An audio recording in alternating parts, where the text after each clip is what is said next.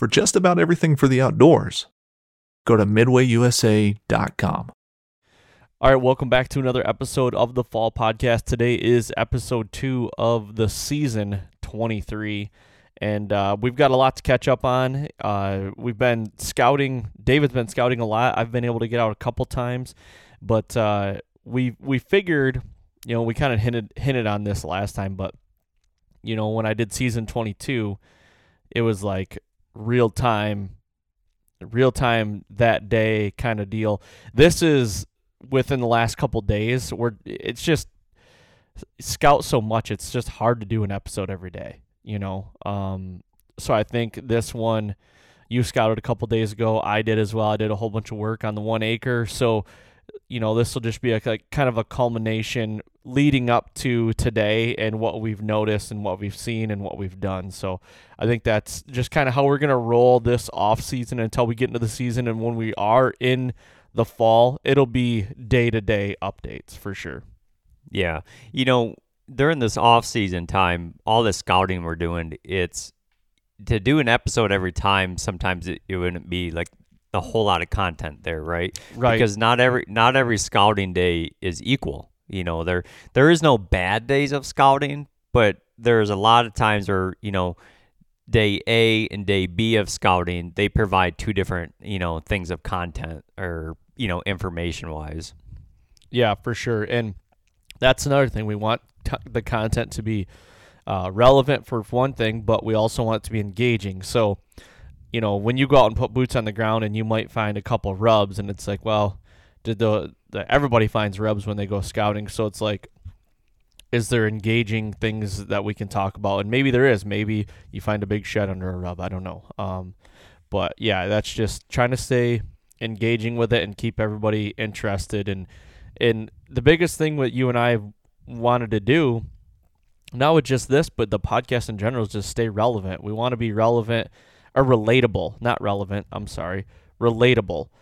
Relatable to everybody out there, and what we're doing. And I think we're doing a good job of it. A lot of good feedback still coming. The Andy May podcast from a couple days ago. Wow. Holy cow. I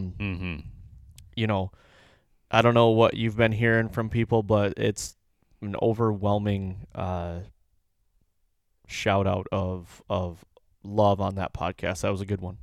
Yeah, that was a really good one. And like we said in the intro of that one, that, people were going to see a little bit different side of Andy, because he's human too, and yep. And you can always tell, even with Andy at the level he's at, he's still a student of the game, learning from those mistakes or those mishaps during the season. Yeah, for sure.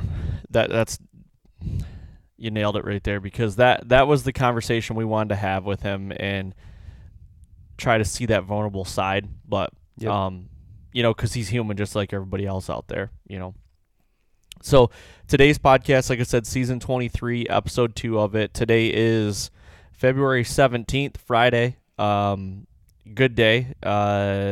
Some snow. I've got some snow here in Michigan. I don't know. I was hoping we weren't going to, because we just lost all the snow a couple days ago. So I'm like trying to get back out and do some more scouting, but a little bit of snow on the ground, so hopefully it won't stay. But today's episode is going to be brought to you by Latitude Outdoors. And if you guys go to latitudeoutdoors.com and use the code TheFallPodcast, all one word, you can save 25% on any accessories, any Classic 2 saddles, anything that you're looking to upgrade, stuff like that, ropes and maybe some carabiners or even gear straps. That's one thing. Like we're going to get into some more podcasts on gear and our gear, but like that gear strap last year to me was like awesome. I don't want to get too far into the weeds, but that thing like is as little as it is, it served a big purpose, Yeah, it's almost like a multi-tool, because it is. Yep. You probably used it more than just, as a bow hanger, as a backpack hanger, or as a GoPro hanger. Like that thing's like a Swiss Army knife up there in the tree. It really is, yeah. So go to Latitude Outdoors, check those out. Also, the stick pre-order is still going on, so go there and pre-order the sticks. And you want to do that because they're going to be shipping them in the order they received the pre-orders. So go do that. All right, let's get into today's podcast topics. Let's start with you real quick, and kind of get, you've been scouting a lot. You found a really good buck dead the other day. That's a heartbreaker. Number 5 of the year, is that right? Yeah, number 5 of the year. It's last year I found 8 deadheads, and out of the 8, I believe there was 1.5-year-old. I had like 3 2.5-year-olds. No, maybe a couple more than that. Then 1 or 2 3-year-olds, and it's last year after finding 8, I was, my buddies were always be like, yeah, that's an anomaly finding that many in 1 year. But here we are, kind of only a month and a half of off season or postseason scouting. And I'm already at 5 this year, so I'm kind of worried that I'm probably going to break that mark again this year. Man, that's brutal. That really is brutal. And, you and I talked about extensively on the phone the other day about you really didn't think that you had many deer that made it through. You know what I mean? So you're kind of like hoping that there's going to be something to chase next year, which – it seems like every year there usually is. Like, I've had years where it's like, man, every deer got shot, and then all of a sudden just one shows up, and you're like, wow, okay, yeah. Where have you been? Yeah. It's one of those things where it's always nice, like kind of, rolling into January, and then throughout the off season, knowing like if you had a handful of bucks that made it, and I've had those years, and that's always a great feeling where. This year, you and I had that discussion where it's like, yeah, I lost a lot of deer this year, but there's always this concept where it's like, new bucks show up every summer, and it's like, they just come out of the woodwork sometimes, and, I think they shift a little bit, especially that 2 to 3-year-old range are shifting, and sometimes, luckily, it's back into, like, areas that I can hunt, but I'm going to lose some, too, but, when you know how many you lost during gun season, and then you're finding this amount of dead bucks every year, it's just tough, and it's really tough to get them to an older age class when you're losing, you're a lot of your prime young ones. Yeah, you and I are on like totally ends of the spectrum, different ends, because I've got some good deer that made it through. Some deer that I was going to shoot last year, and they're still alive, today. Like, yeah, you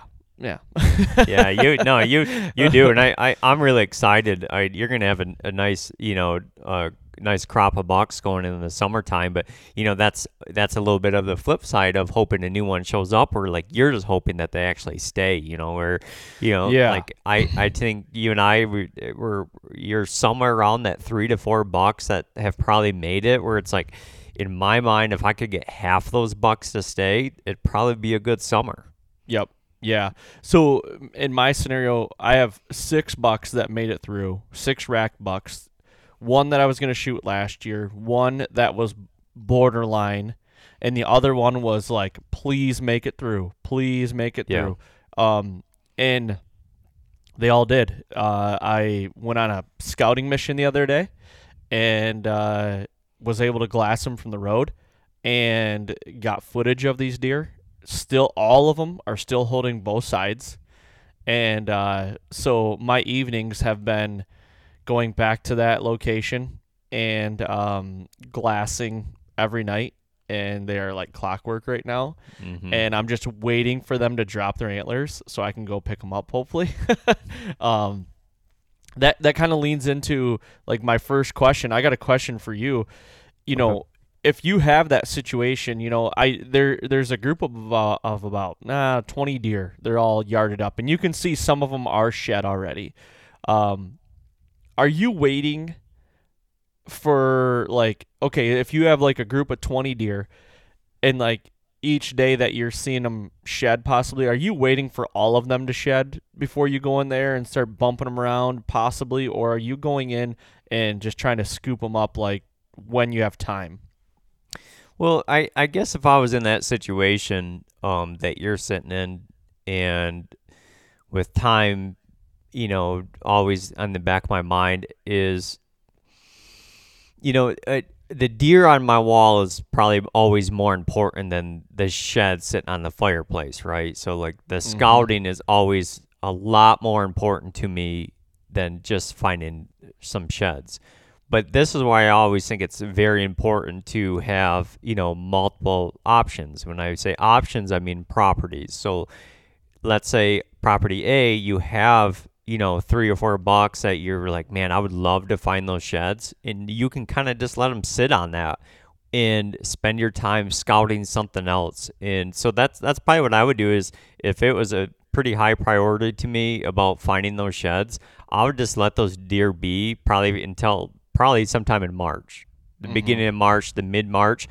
But I also wouldn't be sitting around just waiting for that. I would be headed to different properties. I'd be door knocking. I would still be doing something out there in the woods that, make my time valuable, but also letting those bucks just kind of sit there, do their thing, hopefully shed. Hopefully I can pick those up maybe a month from now.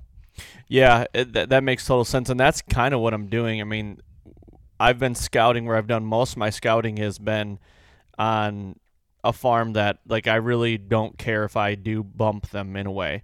Now, the farm that these deer are on, it was a new farm that I picked up last year, and it's kind of a drive. So it's like, I'm just kind of, it's easier to let it be, you know what I mean? And just my one farm that I'm scouting, like I don't get to see deer every day out there like holding antlers. So that's, maybe it's a little bit of a head game there too. Like, okay, I don't see like a deer out there that I'm waiting to shed. Like, okay, like maybe it's just, I'm just going to go scout. And if there is one there, I'm going to bump him around, I guess. But I will say where I am scouting, when I do bump deer there, they're not going to go very far. Now, the new farm I have where the deer are, I don't want to bump them out of there because they could run for 4 miles. Yeah. So a little different terrain. Yeah, I agree with you. Just kind of, knowing about the deer you're talking about and where they're at, I would probably, honestly, I'd just be sitting on it right now. And you have other stuff. You can go scout, you know what I mean? Go learn. But yeah, it's, is this probably one of the rare opportunities you've had that there's a high probability of being able to scoop? We're not talking 1 or 2 sheds. There's a good chance of scooping, like, hey, you may have a personal best day in a month from now. This is the first year. That's why I'm so geeked. Like, that's why I make the drive to go and look at the field every night that I can, because I don't get this scenario all the time. Like, I watched a video last night on YouTube of Lee Lukoski. Like, he did a video of him shed hunting with his family and everything. It was 20 minutes, and he's picking up the one shed he found was like 93-inch side. And it's his next 200. And I'm like, geez, like that'd be just so much fun just to walk out and I don't even care if I keep them, just like scoop them up, I've got a buddy, Mitch Reitz, he sent me Snapchats last night. He found 3 last night, and like, I think it's like really cool. And, last weekend it was really nice here, and Peyton and I went out one day and she found 1 the first day. And then the second day, my wife came out with us, and Peyton found another one in our field at our family farm. And I'm like, that was really cool. And you could, like, Peyton, like, her eyes just lit up, you know what I mean? And it was just like, this is so cool. And then, we got into talking about how we're scouting for next year. And then, so now that's what she's telling all of her friends at school is like, we went scouting to know where we can hunt for next year. Like, that's what she's saying, and I'm like, she's just latching onto it. So that's really cool, because I never got that opportunity. Like, shed hunting wasn't a thing back then when we were 5, like, Yeah. So it's just Like exciting to see, like, where I could have a possibility to go scoop some up. Yeah. So, like, it's almost like you have a feeling that you're actually going to be able to participate in Shed Rally this year. Well, maybe. Yeah. Well, I'm not the guy that likes to go out and just plant sheds to take pictures for IG. I'm not that guy. Shots fired. Here we go. Yeah. No kidding. But it almost sounds like it's in a month from now when you want to go look for those sheds, maybe it shouldn't be you looking for them. Maybe it should be Peyton looking for those. Yeah, it's because I'm a terrible shed hunter. I cannot see them. And my biggest problem is, like, when I'm out shed hunting, I've got to be in a field, because if I'm not, I'm like this. I'm like, what am I looking like? I don't look for You deer. turn to scouting. It's scouting, and I can't flip my brain, to be honest with you. Well, So- it's probably, I'm the same way, right? Like 10 years ago, I'd be like, okay, I'm going to go shed hunting. And it's not like I find much, where it's like, now it's like, no, I'm not going shed hunt. I'm just going to go scouting. And I scout so much where it's like, I'm going to bump into a shed sooner or later. But it's like, I think that's just we're just a product of our environment. It's not like shed hunting in Michigan is phenomenal. People don't come here to go shed hunting, Right. Yep, for sure. So moving on a little bit here, the notes. So the shed hunting, those, I want to ask you about that. What do you got next on your docket? Do you have anything? Yeah. I got a couple points here. Nothing's gonna be groundbreaking. Some of the stuff is just always a good reminder, just to get other people and myself. The one day I went scouting, and if people always see, if they think like, man, David scouts a lot, you got to remember, I don't get like full day of scouting trips in. I get a lot of 2 to 4 hour trips. So like if I have that 2 to 4 hour trip, like I have things planned in my head where it's like, say for instance, what this first point I'm going to hit, I knew in that 2 to 4 hour trip, I wanted to hit 3 different properties, but I picked 3 small properties. And when I say small, all 3 of these properties are about 40 acres or less. Some are quite a bit less than 40 acres, and some are right about that.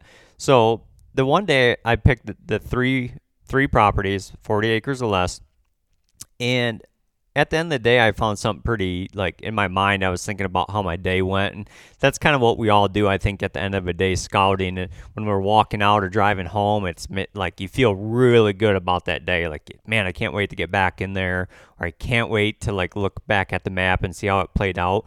But what was running through my head was, if the average guy, if I sent everyone an aerial photo of all 3 properties and I told you to rank them from best to worst, and you label them 1, 2, and 3.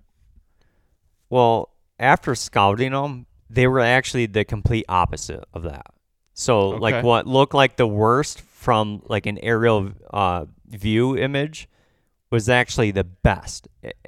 When I say the best, like it showed the best sign in there. And at the end of the day, when I was thinking about that, instantly I'm like, well, why is that? It's because of the human pressure that's happening on what looks to be the best piece, right? That's and these are all properties that other people can hunt too, right? Mm-hmm. And so sometimes it's like that reminder of, just because it's the best looking piece of property, from Google Earth, does not mean it's going to show the best deer hunting sign in there. So that was always that's a good reminder, to everyone and myself. It's like, don't judge a book by its cover, basically. And the next thing was, after that trip, and that showed some good, that, like I said, the worst looking property had some pretty good sign. And while I was there, like, I'm a big advocate for, like, if I'm going to run trail cameras, I want to do a damn good job at it. So I'm also like prepping trail camera locations right now. Like, cause when I go back in there in July and August to hang a camera, I want to just hang a camera and get out of there. So like, I'm going to really, make sure that anything I can get out of the way now, I'm going to do that. So in July and August, it's minimal presence in there, basically. Mm-hmm. So I did prep one trail camera location and the one piece, and then like I found a spot that I would possibly sit. We'll see what the trail camera shows. But the next piece I kind of rolled into a few days later, a snowstorm had come through. And this particular piece, I know that like deer use it kind of all year round, and it's probably one of the only pieces I have in Michigan that has some like true topography to it. It's not a lot, but it's enough that, I've had the property for 2 years, that what little bit I've been on it, that I was starting to see like, okay, I think these deer are actually using this property more of the topography than they are the actual cover. Which is the opposite of what a lot of my properties are. A lot of my properties are cover-based movement, kind of, that inside that security cover, how they move from point A to point B type of thing. And I've kind of been sitting on that property waiting for some snow. And a lot of guys, they want to wait till the snow is gone. And I do too. Like, that's my favorite. But I knew with the snow, and there's a pretty high number of deer that use it. And there is a good buck that uses it. Like, he's a shooter this year. He should be one next year. Well, I knew once we got snow, if I would wait a week and let those deer really hammer down that property, how they're using it, that I could go out there and just kind of backtrack all the trails through there and just watch and learn how they are using them. Walk all those trails, and sure enough, like, they are using what little bit of topography change is on that piece of property. They are using that 100%. And I sent you some videos, and they're not only are they, using the topography change for, movement, but they are, there's some heavy bedding on there too, like extremely heavy bedding on there. But there is a lot of deer though right now in there too. So that's one good point. And there was a chance for maybe a good shed. But that was like, I weighed my options there, where it's like, I knew I really been waiting for that snow to be able to walk those trails. So, I knew that he probably wasn't shed yet, possibly, but it was more important for me to go learn the trail system out there than actually finding that shed. So real quick, when ahead. you find those beds, what is that telling you right now? Is that viable information for you right now for next fall, or how do you put that information in your memory bank, and how do you make it to where it can benefit you for next year? Yeah. Well, the particular bedding on that property right now, you could tell is just straight wintertime bedding, like stuff that they would they're not going to bed in the summertime. They're not going to bed in the fall. But like there was one instance out there where I found like one, isolated bed up out of a swamp, like down this ridge, down into a swamp, where it's like you could tell like that was a buck laying there. I can't tell you the size or the caliber of the buck, but you could tell like he was even laying there right now in the winter time, where it's like, yeah, he's probably laying there quite a bit. But some of that stuff, you could just feel the sun shining down in there, so it's like it made a lot of sense for why they were bedding there. But even though, like they're not getting human pressure right now, they are, I knew where they were feeding at night, and it's on a completely different property, where it's like they were traveling a quarter to half a mile from this, particular woodlot to this food source. Like they're still traveling a long ways away, and it just verifies that they actually feel pretty damn safe inside that cover where they were bedding. So that's a good clip for traveling every night right now. Yeah, it's a really good clip. And around here, over the last few years, I really noticed that like the deer will travel long ways away, because some of that travel may be across open fields. So they're not just bedding in those open fields, at least not during the day. At night they will. You ever turn a corner on a intersection of a road, and you see all those eyes out there just laying down, where they're just they're on their feet, they're on their belly all night long, but it's something to always put in the memory bank. But I just know that during the fall that those aren't all exact bedding locations. But then kind of just rolled in to another day of scouting. Scouted a really small piece, and this is the second smallest piece I have permission on. I'm not going to say exactly how small the piece is, because it's tiny, but it also has the potential for the biggest deer, maybe the two biggest deer that I know of in Michigan that should be around next year. And I wish I could scout so much more.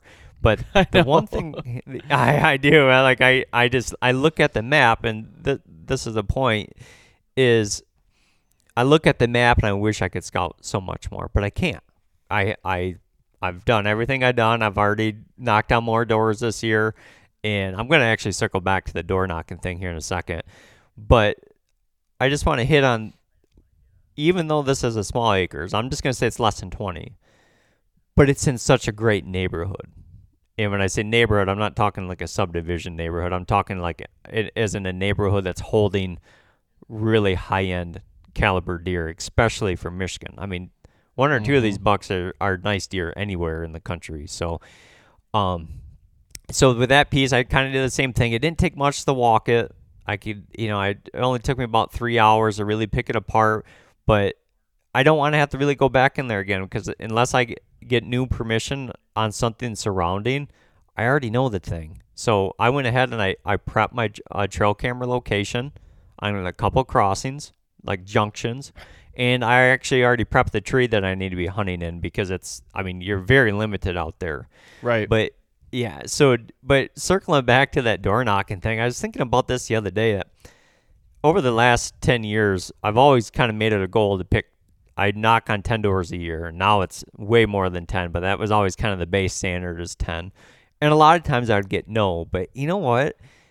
I swear that since COVID, people don't even answer the door anymore. Like, they're so, like, I don't know if they're just scared of me standing out there, and they have no clue, and I understand that. They don't know what I'm there to ask, or if they're worried about getting something, but it's like, shit, I struggle with just getting people to answer the damn door nowadays. It's like, I can take a no, but it's like, not answering the door. I can hear your TV. I can hear you guys talking in there. Your lights Dog's are barking.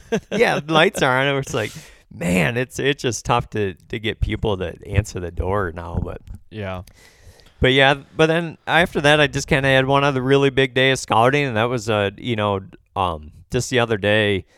And I already knew of this hard transition. This is small painted pictures, big food sources to the north and the south, and real good bedding in between, and just a real long east-west type of transition. And I really wanted to walk that with no snow, and not only no snow, but it's not flooded right now, which is very, very rare. I mean, you don't even need rubber boots, which is I don't think I've ever seen it like this. But I wanted to walk every break in that transition. When I say break, I mean like all of a sudden the transition goes into the swamp a little bit, or it comes out on a point a little bit. And I basically was walking every trail in and out of there, but then I was looking to really find where there was junctions in those trails coming out of there, where like one or two trails were coming together in a Y. North and south trails are eating that, or not eating that, meeting the east and west just on the outside of that transition. And what I found interesting is, since it was dry this year, that I was finding a lot of scrapes on those junctions of trails where they were coming together just outside that bedding. And okay. I kind of hope that it's dry again this year, because man, there was some good looking scrapes, like those thumb style size, licking branches that were real twisted up. And even though I've known that of that transition, and I've kind of been like really picking it apart, I actually was able to find like 3 legitimate spots where it's like you'll probably somewhat be hunting the same movement, but like 3 different spots along that transition where it's like I would not be afraid to throw a hunt at one of those. For sure. And that same day, found a day-old shed, actually the dog did, and then found it a real nice deadhead, probably a 2.5-year-old 9-point, real nice browse, good mass already. He had made it through bow season. I'm guessing he got killed during gun season sometime, but yeah, just really just putting a lot of boots to the ground lately, and doing, like I said, prepping a lot of trail camera locations. When I find those where I'm like, yes, I want to put a camera here for the year-round intel, like I'm not afraid to prep it right now. And I get it where guys may say, well, I'm not worried about that till July or August, where it's like, no, I want my trail camera locations to be pristine. Like if I'm gonna use them and run them, I want them to work for me. Yep. Eating better is easy with Factor's delicious, ready-to-eat meals. Every fresh, never-frozen meal is chef-crafted, dietitian-approved, and ready to go in just 2 minutes, including Calorie Smart, Protein Plus, which is the one I like, and Keto. Get started today and get after your goals. Discover a wide variety of easy options for the entire day, like breakfast, midday bites, and more. No prep, no mess meals. Factor meals are ready to heat and eat, so there's no prepping, cooking, or cleanup needed. Sign up and save We've done the math. Factor is less expensive than takeout, and every meal is dietitian approved to be nutritious and delicious. Head to factormeals.com/waypointpod50 and use the code waypointpod50 to get 50% off. That's waypointpod50 at factormeals.com/waypointpod50 to get 50% off. After years of fine print contracts and getting ripped off by overpriced wireless providers, if we've learned anything, it's that there's always a catch. So when I heard that Mint Mobile wireless plans are $15 a month when you purchase a 3-month plan, I thought, what's the catch? But after talking to them, it all made sense.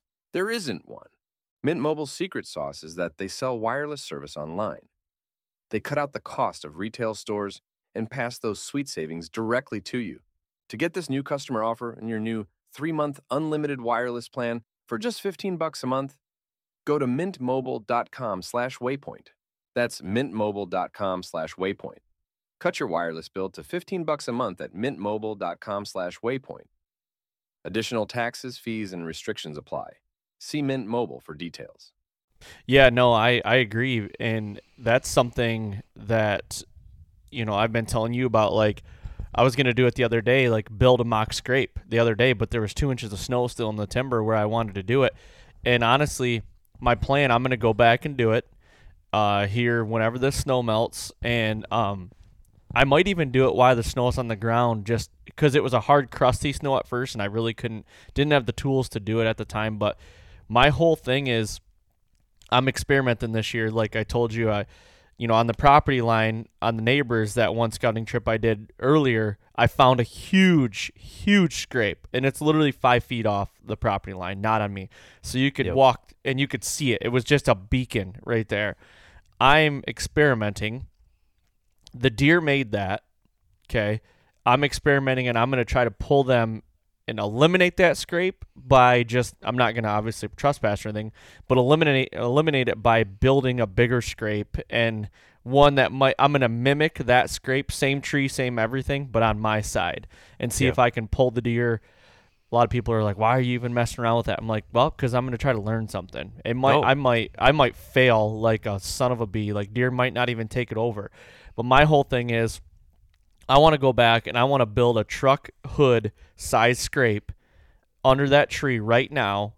I'm not going to put anything in it, but I'm going to build it so it's like just, wow, what is this here? And just get them visually seeing it. And then because, I wish a lot of people could see your cameras and how deer are still right now on February 16th or 17th hitting scrapes. Like, not roughing them up or anything, but playing with them, heading them, still playing with the vine, all that thing. Like, every day you have pictures of deer doing that, don't you? Yeah. Oh, yeah. Every day. I mean, standing up on even like I see this with the fawns a lot. Where like they're staying up on their hind legs and almost paw at it with their front hoofs. But yeah, it's they don't stop messing with these things. Like, they're constantly smelling them, and more important than anything is just the location of them. And I find in these junctions, and I keep talking about a junction. I even on like the mapping apps, I when I drop a waypoint, a lot of times I probably drop more junction waypoints than anything. But yeah, that when you talk about opening up that scraper, it's like I almost feel that the scrapes that I make, that they're so visually like attractive to anything or out in the woods, or maybe not even attractive, but almost like curious, or like, what is that? You know what I mean? Where it's like they almost have to come check it out. And once they do, they realize that kind of like their natural instincts kick in of what they're supposed to do to it. And they just take it over. Yeah. And you talk about the junction. This spot where I want to put this is in a junction, and there's 2 main highways that come through here. And what you just said this is what I want to happen. I want fawns and does and whatever right now to come and put their head in it and start putting their scent in it. I just want them to kind of, as they're passing by, like play with it and then, move on. Like, I just want them to start taking it over, because I feel like this could be a scrape that is there every year and they use it every year. So that's one big thing I'm going to try to learn and do this year. And I'm the same way. Like, I'm looking for trail cam locations right now and how I can tweak them. Up where we had the Riley scrape, we know that kind of the coyotes took that over, which was, moved the deer movement about 200 yards to the northwest kind of. And I went back in there and looked at that spot the other day, and yeah, you can definitely see that the deer are funneling around where they used to come, where that Riley scrape was. The coyotes put a den right underneath the camera, right by the scrape. And remember, like, we were like, why are, like, just the coyote activity just, like, picked up like crazy on camera in there? It was like almost like, man, is there something dead around there? Or, and then finally I went and looked at it, and they made a new den 4 feet from the scrape, and it totally turned. I'd get a random doe here or there come through in the middle of the night, no more daylight pictures, and it totally screwed that scrape up. It's the first time I've ever had that happen. So I did check out that new location, and I think I'm going to tweak it a little bit. I don't really like where it's at because I feel like it's too open. I was going back through my camera pictures last year, and there was 2 days in the latter part of October that I was having shooter bucks show up 2 days in the evening in daylight. Now, historically, that might be something that I look back to next year in those 2 days to maybe go throw a sit at it. But I think the camera location needs to move probably 80 yards, to be honest with you. All right. So let me ask you this: if you have daylight evidence of bucks using this, what is it because of kind of how we were brought up, and then once we started learning more about the big deer in Michigan, that you feel like it needs to be in more security cover? I mean, the deer are using it in daylight. I mean, that's a major part of the battle right there. Well, what exactly is making you want to move that? Well, to be honest, it's security cover. I mean, this is the deer desert where this thing is at. It's mature oak ridge that you could hit a 5-iron through this thing and probably maybe clip a tree. Maybe. You know what I mean? It's to me, we talked about this the other day on a phone call, just like when you cross Michigan state lines, you can hunt a deer desert, in my opinion. You go to Iowa, Kansas, or something where we might be like, it's way too open in here. And you even said, like, you were in Iowa that one year in public, and you threw a camera up, and you had the same feeling of, like, there's no deer going to hit this scrape. And then, like you said, every day there was a 130 or plus different buck would hit that scrape in daylight. It's just different. So I just don't – I was getting a lot of bucks on the camera, but I wasn't getting the consistent daylight activity with there not being a ton of pressure around there. I know there wasn't a ton of pressure around there. So I'm like, why? I'm starting to ask myself, why are they here late? Well, the camera and the scrape is too far. I need to backtrack. So we backtracked a little bit the other day and came to a hemlock swamp, which is probably a little bit farther than 80 yards, but I feel like safely I could move 80 yards and start getting into the fringe of that cover, and that's where I'd actually set up. And I think 80 yards adjustment would probably give me just enough time where that deer would come out, and he might be staging up in there. And obviously this is for like probably an early October to middle of October time frame, but I still am looking at as well how bucks can use this downwind, check it downwind of does. So I've kind of got a perfect storm. I've got food, destination food, and then Oak Ridge, and like in the middle is where I would put the scrape, but on the east side is the hemlock swamp. So I feel like setting up in the middle there where deer would still be trying to circle downwind of checking the bedding, but also in hindsight, like two, I think they could, not in hindsight, don't know why I just said that, but two, I think they could be checking that scrape at the same time, 2 birds, 1 stone, and then I could kind of get them on that loop. That's the way my head's feeling. I don't know, but I'm kind of on that fringe of the cover. I'm not like right on the edge. I can't get on the edge. I feel like those deer are not bedding that far into that swamp, that hemlock swamp. Yeah. So with the thought of moving that, get a little bit closer to the, the cover, then quote unquote, probably the bedding area. Are you going to eliminate the one up in the Oaks, or are you going to keep that there? That's the thing. Like, I've thought to myself, like, just go cut the branches. It's on private, so I can cut and do whatever. Like, cut the branches off to eliminate that scrape right there. But then I'm like, maybe leave it. Don't do anything to it. Make my scrape, doctor it up, do whatever, and see what they prefer, and kind of monitor both. Now, that I'm leaning more towards that because I think I can learn something. Let's say this 80-yard adjustment doesn't help. Then I got to figure out why. Maybe 80 yards was too much. Maybe I didn't need to move it. I don't know. But from when I went and pulled that camera, I pulled the card on Sunday. It was Sunday. And I checked it. I put it in the computer and I checked it. And I'm going through it and I'm like, man, there's a lot of bucks on here. And I'm like, but there was only 2 days that there was daylight movement in there on shooter bucks that I was like, okay. It just didn't give me the warm and fuzzies like I need to jump in there next year and really hone in. I felt, but the first thing in my head was like, I got to move. I got to figure something else out. Mm-hmm. I don't know. Yeah. What would you do? Would you eliminate that scrape? No, not yet. Not this next year, because why I would have a hard time eliminating it right now is, one, like you said, about learning, but it may actually take me 2, 3, maybe 4 years. You want to know why?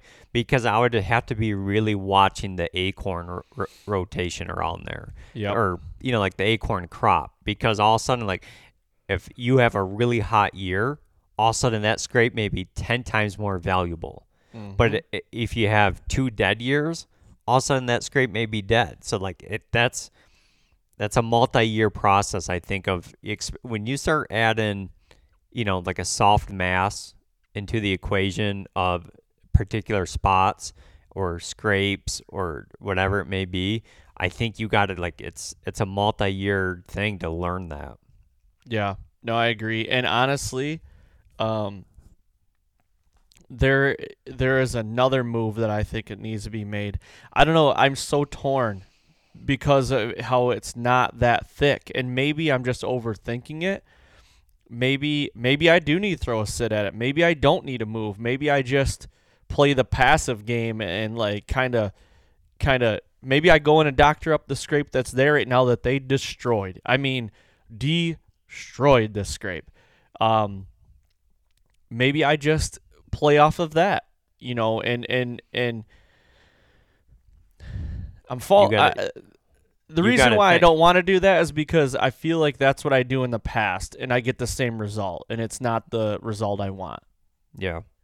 There's something to be said about those scrapes that they start and absolutely hammer themselves. Like, there's something to that, and especially when we're not talking just about like a field edge or something. Like, even though like Aaron's talking about this scrape being pretty open, it is still inside, like a field. It's still quite a ways off, like a row crop field.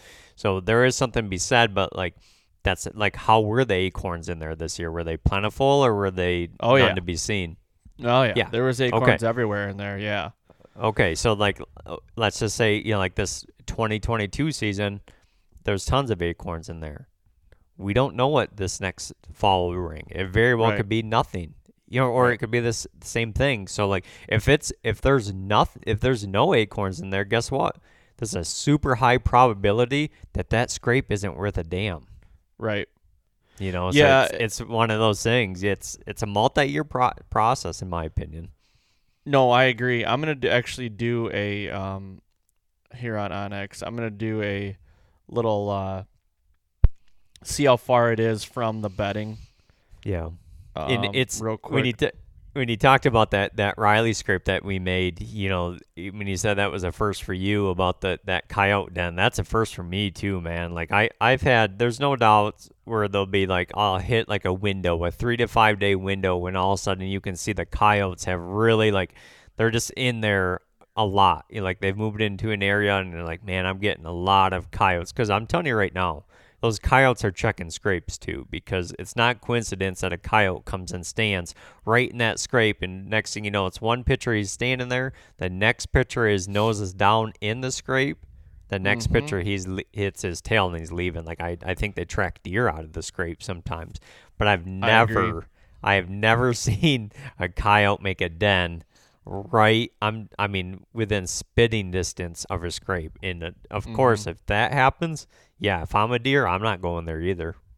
Yeah, and it definitely shifted the deer a good ways around. They actually did like a half moon shape. They'd still kind of come out of the bedding where they normally would, but then it was kind of a half moon instead of like a straight line. So yeah, I just did a line distance from the scrape that they've been hammering, that I've been wanting to move, to the bedding. It's 184 yards to the edge of the thick cover. That's why I was thinking like an 80-yard move will get me within possibly that 100-yard distance that it might buy me 15 minutes. Who knows? Now, I will say the scrape from the row crop field is not far off of it. It is, I mean, we're talking 40 yards. Okay. Off the edge. So it is pretty close then. Yep. And then on that field edge, we talk about field edge scrapes. On that field edge, there's where the main trail comes out into the field off of that 40-yard scrape, there's like 6 scrapes destroyed on the field edge right there. And when you walk that field edge, there's no more sign like that. That is where they come out. That is where. So I feel like I found the main hub, the main highway. I just need to figure out where to set up on it, to be successful on it. So, here it is, like the overthinking game. You got to figure out what you're going to do. But I think I'm going to I'm going to do that 80-yard move or so and build another scrape, and then just monitor both, with cameras. And I've got, yesterday, I was telling you, I updated all my cameras. So all the firmware and everything is updated. Cards are ready. I haven't spent, $50,000 on batteries yet, but that's coming. So, but yeah, just trying to get everything ready. I want everything ready. I cleaned all the cameras, everything. They are ready. If I needed to go put cameras out tomorrow, they are ready to go. Just got to put batteries in them. So, yeah, that's a really great point, Aaron, because as much as we're sitting here talking about scouting, and that's always usually priority one in the off season. Season 23 off season also means preparing your gear, planning, hunts. It means making sure, like, if you're gonna, like I always say, if you're gonna run trail cameras, make them work for you. Don't half-ass it. Like, no shortcuts. Like, you're gonna put that out there for information. Do your best job at it.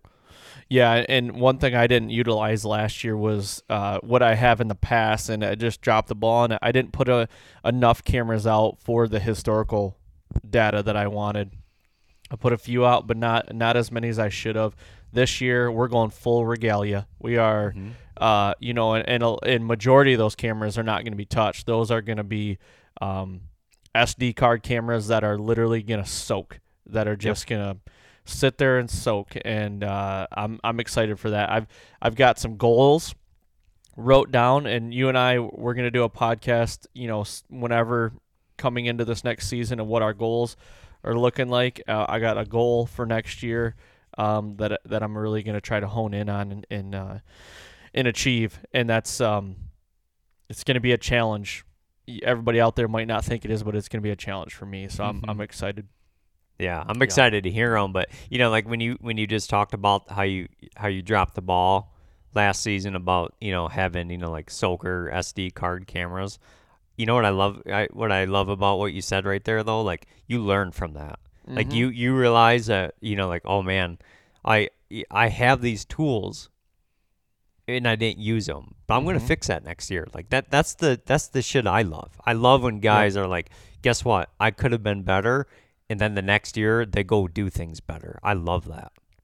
Yep, that's definitely where I need to put majority of my focus. Everything else is absolutely dialed. But that is where I need to put a lot of my focus. So, yeah, I don't know. That's kind of what I had today. I was going to bring up some bedding that I found, but I mean, we're a little lengthy on this, which is fine, but I don't think it's where we need to.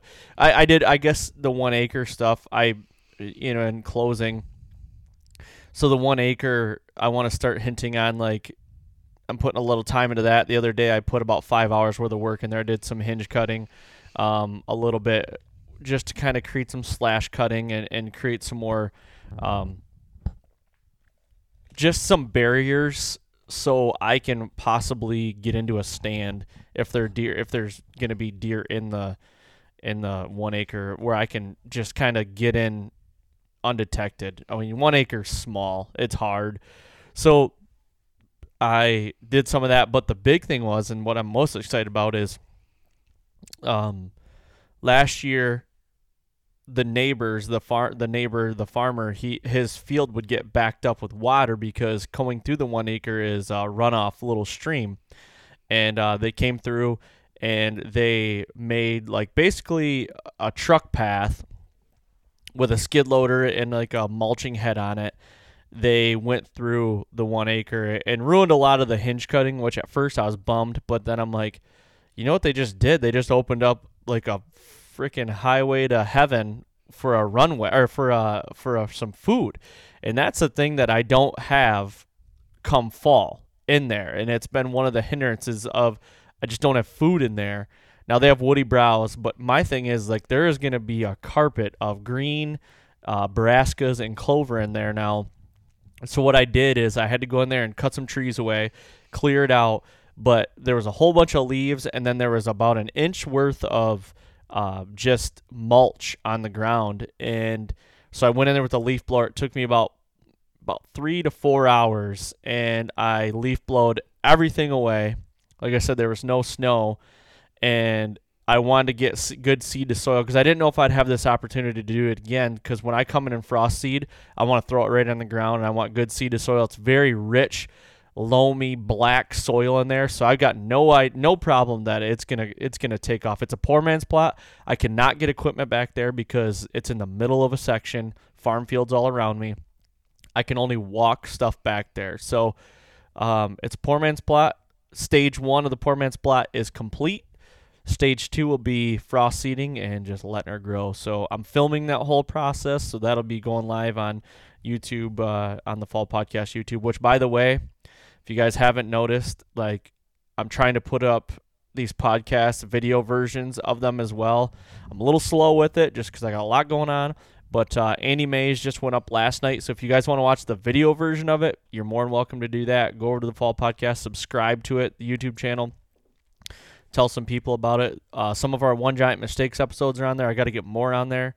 Like I said, just a busy man making excuses, but I'm being run pretty thin. And then probably next week, the big announcement that I've been telling people, like hinting at, I can probably say next week. So, yeah, you guys will know more why everything is kind of hectic right now. So, yeah. Yeah, for sure. I'm really looking forward to the 1 acre project, because that's something totally outside my norm, like the little bit of habitat work, this and that. But what I love about it, though, is, like, even though you refer to it as the 1 acre and it's really small, like, that's just another piece. Like, like you're not putting yourself in a box of, I'm only hunting this 140 acre piece. Like, if that 1 acre provides one hunt for you in a fall, high percentage hunt, I don't care what size it is.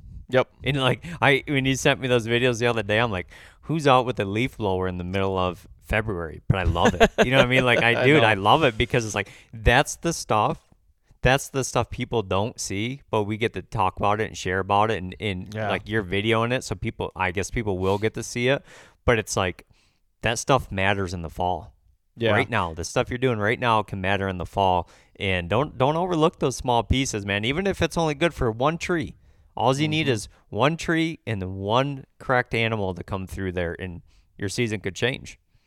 Yeah, and I even picked out 2 trees that I'm gonna prep and have, for a saddle and everything. And I even went in there and leaf blowed trails to those trees and cut away all the brush and everything. So like right now it's a carpet of just dirt that I can be that last, if it's that last 50 yards or so that I need to creep, like I can creep in there and be undetected. So that's another thing. I was like, while I'm here and I got I walked the leaf blower back a half mile, like I'm ready to, I'm here. Why not do it? And if it works, it works. If not, it should be better than what it would be, because like you said, like once green up starts, like that's when my mindset starts changing to like walking on eggshells. I don't like pushing deer around. When green up's here, it's like I like to stay out. So yeah, just add in another piece to your arsenal, buddy. It's good stuff.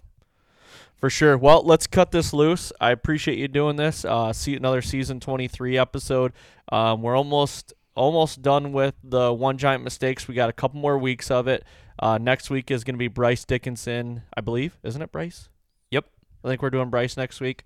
Next Tuesday, Illinois Giant, the biggest buck that we've ever talked about on the podcast. So make sure you guys tune into that on Tuesday morning. And, with that being said, I guess we'll cut this loose. Thank you guys very much, and we will see you next time on the Fall Podcast.